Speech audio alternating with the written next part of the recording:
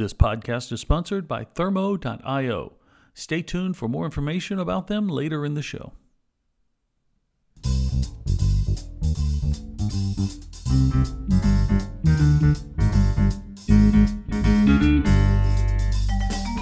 Welcome to the Voices of the Elephant podcast. Each episode of Voices of the Elephant brings you an interview with a member of the PHP community. From project leaders to user group organizers, we talk to the people that are helping make the PHP community special.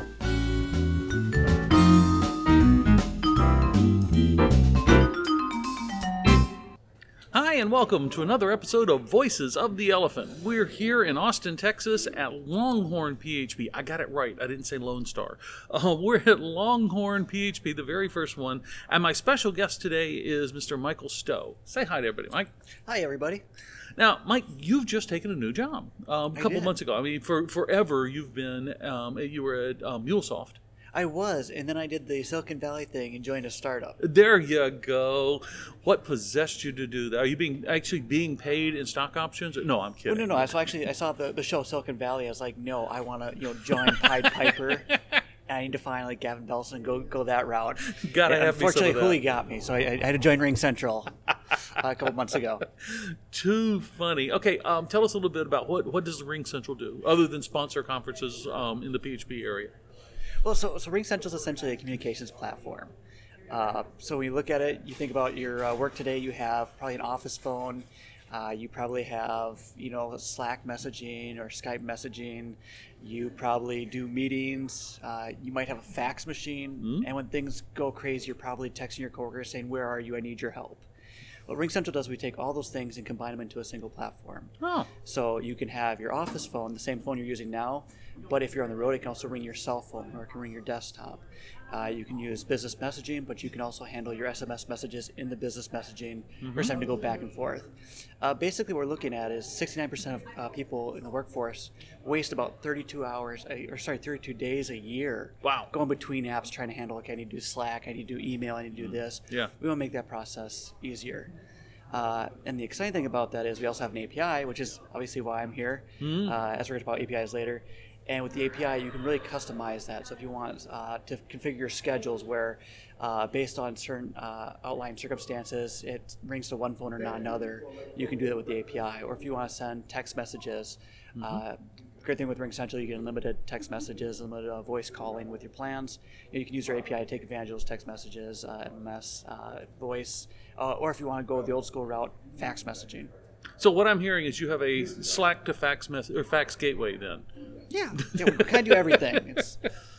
That's very interesting. Now you made the switch. What's it like with the startup life? I mean, you were at MuleSoft was a very stable company. I mean, I've been over to your offices over there, beautiful offices, but they'd been around. What's it like living the startup life now? So it was fun because, MuleSoft when I joined was about 300 people. Then I went to Tigera, which was, I think, 14 people at the time. When I left MuleSoft, we were about 800. So it went from being like, here's a great idea, let's get a team together and knock this out, to here's a great idea, you do it. I learned to stop giving ideas very quickly. Startup life, it's very different. It's very scrappy. You learn to do a lot with a little. But you also get very close with your coworkers. Like a lot of great coworkers at MuleSoft, amazing people. But with Tigera, you get 14 people locked in a room, and you form a lot of friendships and a lot of heavy nights of drinking, I guess. It was fun. Going back to Ring Central is a more established company, so kind of going from 300 to 14 to 2,000. Oh, okay. Has been a little bit of a jump, but yeah. It's nice to say, I have this idea. They say, great, talk to this team.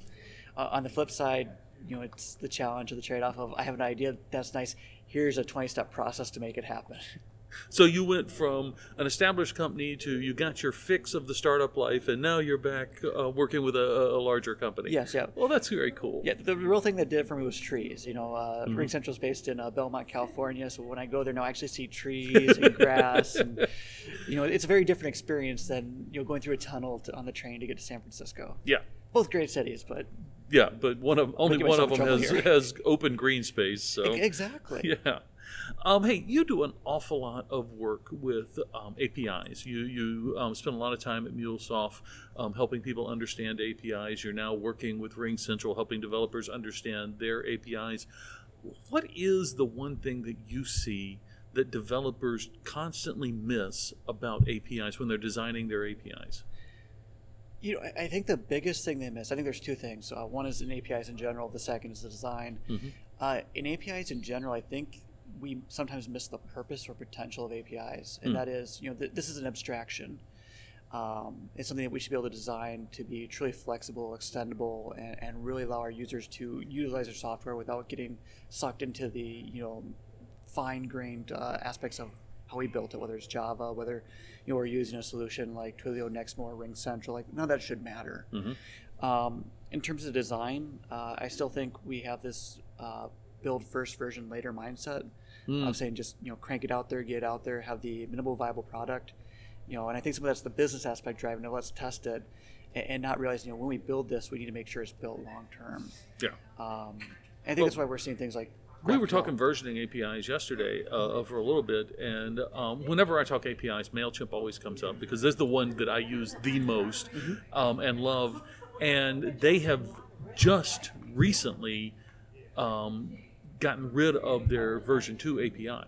The thing I loved about it was they told me, I think I had like a year and a half, that says, okay, this is the transition from 2 to 3. 3's available, 2's going to be still there, but at this point 2's going away, and so I had plenty of time to do it. But like everybody else, they simply added V2 and V3 to their API. Is that how you version APIs? I mean, I don't build a lot of APIs, but is that how you do it for the long term? So there's lots of ways to version APIs. But if you build it correctly, and this is like a dream hypothesis or dream scenario, you shouldn't version them at all. So for example, you can version them using it in the URL. You can version it in the header, or you can version in the content type. Those are the three primary ways we've seen people do it. If you do in a header, typically you're doing a custom header, which is why we try to get people to avoid that, because then each API has its own different header for what version the API is. Oh, so there's no standard header for what version you're currently talking to? There isn't, no. Okay. So basically it would be like X org version, which is typically X company name version. You can do it in the content type, where you can say, this is application /JSON plus V1. But again, you're asking developers to be very careful in understanding what content type they're requesting. And we still have developers that when they make a request on a JSON API, they're not saying, content type is JSON or accept JSON. Yeah. So I know I'm guilty of that a lot of times, especially when I'm just using curl. Yes, I rarely take the extra effort to say, oh yeah, add this header in. If I'm using the SDK, they usually throw it in there for me, and I feel good about myself. Well, if it makes you feel any better, so I use Postman a lot, and I'm incredibly lazy with Postman. We're like, post, here's the thing, here's the, and if I can skip like the headers and skip the content type, I do. Just give me something back. I'll take whatever you got. Exactly. I usually get back an error saying, you know better than this, but. So the URL is usually the most explicit of, here's what we're doing. Yeah. The other problem you run into is if you have multiple versions, how do you handle the version where, okay, I made a version 1 API call here. If you have Hypermedia, does it leave me a version 2? How do I go back to version 1? What's the content differences? So versioning, is what I call a necessary evil. Yeah. It's one of those things where you rely on it too much, and we do it for the wrong reasons. Essentially there are 3 times I think you should version your API. The first is you built an API and you were a pizza company, and you decide, we're become a auto mechanic company. Well, your solution is completely different. Your platform's completely different. You did a whole Silicon Valley pivot. Probably makes sense to rewrite your API so that it matches that. Yeah. The second is you built an API and it's no longer extendable. You said, okay, here's my API. Crap, I can't add anything more to this endpoint. I can't adjust this. I can't change it. You coded yourself into a corner. Exactly. I extended the class too many times. Yeah. And the last one is you need to change your technologies. You're using SOAP and your customers are demanding REST, or heaven forbid you have a customer demanding GraphQL, which is a whole different conversation. No, you had me at you're using SOAP. So okay, perfect. I think I got myself in trouble with the GraphQL community. GraphQL is a great solution as a query language, and I'll leave it at that. But those are 3 times you should version. If you're version because you added data or you need to change something, you shouldn't be making changes that are backwards incompatible. Yeah. Well, when you do version, please God, make very clear documentation, because I'd been using MailChimp version 2 API for some time, and they had a beautiful wrapper that was available from Composer and all this kind of stuff. And then they went to this new version. They didn't put a wrapper on it, but it was very easy to do with curl, except this one situation. They have an address field, and the fields inside the address field are delimited by 2 spaces. And I had somebody, I wasn't trimming a piece of information, and somebody had put 2 spaces at the end, or between the number and the street address. Well, all it came back with was, we can't process this. Didn't tell me what this was, just told me. So if you're going to do that, document it very well, and good error messages really help. Tell me exactly what the problem is, not go figure this out. Yeah, yep. So actually, I was talking about this yesterday. It was great being in Texas because this actually happened from a company in Texas where I was using an API and I got an error. And the error said, "We're sorry, we're out building a rocket ship."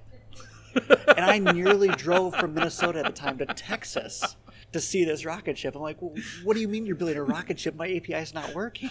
Yeah. But you brought up another good point, which is, when you create these APIs, you version, first of all, it's really hard to get people to move from version 1 to version 2. Since you brought up MailChimp, I'll bring up Constant Contact.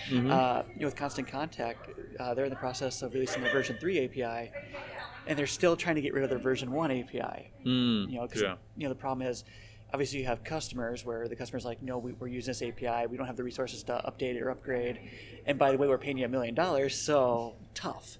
Yeah. Or worse, you have the internal stakeholder who says, we could update to the API, or we could actually build the stuff we're supposed to build and get out on our deadlines. And then you're stuck with a DB2 on a mainframe for 30 years.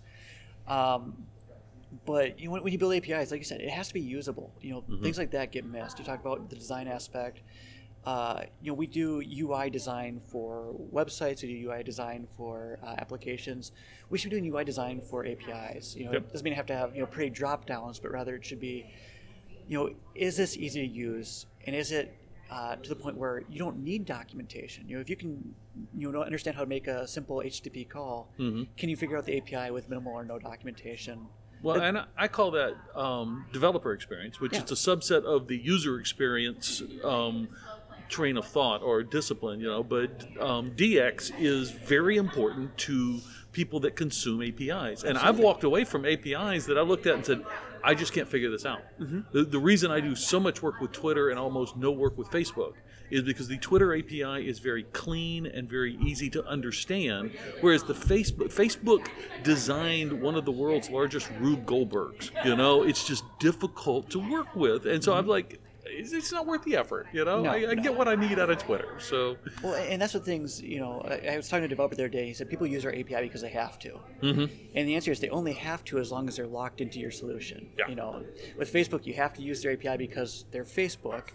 Otherwise, if MySpace, was the big thing and it was an alternative, people would be using MySpace's APIs. Yeah, but as soon as there's no loyalty there, right? There's no loyalty. As soon as something better comes along, they're out of there. Absolutely. You were talking about deprecating old APIs. The MailChimp did the tough love thing. Hey, we'll give you a year and a half, but after that, we're just going to cut it off. The best one I ever saw was they kept adding 8 seconds. It's like every 6 months they added a sleep with 8 seconds more to the API and a message in there that says this is now taking this long. If you switch to the new API, you're without all these pauses in there, and that will get their attention. Yeah, I have mixed feelings on that. Like, it's brilliant and it's evil at the same time. It's horribly evil. Hey, let's pause real quick. Yeah. Have a message from our sponsor. We really appreciate them making this podcast available. Thermo.io is something new. Thermo gives developers the ability to innovate. They give you the power to create and destroy. They give you your own sandbox to play in so that you can build your next castle. Thermo provides high availability cloud computing for you to use as you see fit. The environments are priced by the hour, so you only pay for what you use. The Thermo control panel allows you to build, rebuild, grow, and shrink your environments on the fly. Here's the thing that sets Thermo apart from its competitors. Thermo support is available anytime you need them. The team is ready for your questions when you have them, not just when support is open. Visit their website today at thermo.io and start building your next great project. And we're back. Okay, you're now with Ring Central, and you're working in a space that, I mean, the only term I can think of is telephony APIs, which is a really big word for make a call or make an API call and make a phone ring. Yeah. So, what excites you about this space? So I'm going to get myself in trouble, and hopefully none of my coworkers hear this. Ring Central had a great conversation with them about a year ago, and I looked at their website, and I'm like, okay, they do SMS messaging, they do voice calls. You know, there's already a lot of companies out there. You obviously have Twilio, Nextmo, Plivo, Sinch, you know, the list goes on. And so it's kind of like, you know, I'm okay. I appreciate the conversation. And, you know, that I did the startup life.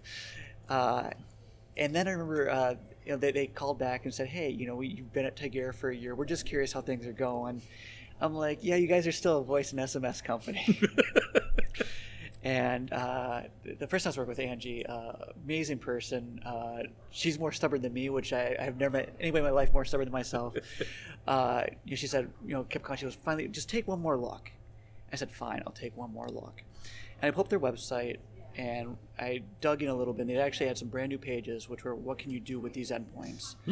And all of a sudden I could see that, yes, you can do a voice call, you can do SMS, but you can do call logging, you can do transcription, you can do conference calling, you can do meetings. And the thing that excites me is so many businesses, you know, are struggling with on-premise systems. You know, MuleSoft, the whole thing we worked on was trying to help companies move to the cloud and, you know, go off the DB2, you know, to use microservices. But in the communication space, we're still really stuck in this mindset of, okay, we have to have all this hardware to have, you know, a phone box exchange, and we're going to pay hundreds of thousands of dollars just to have this, and we have to pay the telephone company for a separate line, and heaven forbid we have 3 offices in 3 different locations. Yeah. And what I really see Ring Central doing is saying, let's do for communications, you know, what, you know, the cloud has done for microservices. Oh, okay. You know, let's that's a good analogy. Yeah, let's take that. Thank you. I'm glad. I just thought that one. I was like, man, how do I explain this? You know, and so I really see us taking communications and making it so that things are mobile. We're empowering coworkers. We're getting rid of that 32 days a year of switching between apps. Yeah. Making it seamless and also making it more organized. You know, I'm gonna pick on Slack really quick because I love Slack. Slack's a great solution. Well, that's one of us. Give it a social. But you know, the challenge I have with Slack is it became overloaded. You know, I have 15 different groups I'm a part of. 1,000 messages. Somebody sent me something that's important, it disappears. You know, we tried to reimagine that with our version, which is Glip, where, you know, when you sign up for Glip, somebody messages you, you can actually have a shelf. So they share a link, it shows up in the shelf, and you can pin it. Or you have a calendar for the team, or if there's events, or if somebody shares a Word doc or a PowerPoint, you can actually open up the PowerPoint in Glip and then say, oh, here's a comment on this, make this change. And so you're actually able to collaborate there. That's very cool. But beyond that, and I think it says earlier, somebody text messages me, I don't have to grab my phone and respond. It's right there in Glip, and I can respond in Glip and have that record. And then if they call me, same thing. So that's what I like, is again, it's taking all that point in one place. And then also changing communications from here's a phone, good luck, you know, you can do things the old-fashioned way, to here's a phone, but we want to meet your needs. And that means here are the APIs where you can change basically anything you want. You can change your area code, you can change your caller ID within reason. You can configure schedules, you can configure extensions, you know, add a user. You know, the old way of adding an employee, you had to go get a new phone, get it all set up. Then heaven forbid they leave and you have to get rid of them. Yeah. Here it's you click a button, you add them, you click a button, and everything's shut down. That is very cool. Well, Mike, I want to thank you for taking the time to be with us here today on Voices of the Elephant. Thank you to Ring Central for sponsoring Longhorn PHP. I love having you at these events, and we really appreciate them investing in our community. Well, I have to thank both you and Longhorn PHP as well. I made the mistake of telling one of my patented jokes, and I actually had one person laugh. So that made my day. So a big thank you to the organizers of Longhorn, all the other sponsors, of course, you, Cal, as well. Okay, thank you for joining us for another episode of Voices of the Elephant. We'll see you right here next week. Thanks for listening to Voices of the Elephant. Voices of the Elephant is copyright EICC Incorporated and released under a Creative Commons Attribution, No Derivatives, Share and Share Alike license. To nominate someone to be a guest on Voices of the Elephant, visit our website and click on the Nominate link. The URL is voicesoftheelephant.com. Elephant is, of course, spelled ELEPHPANT.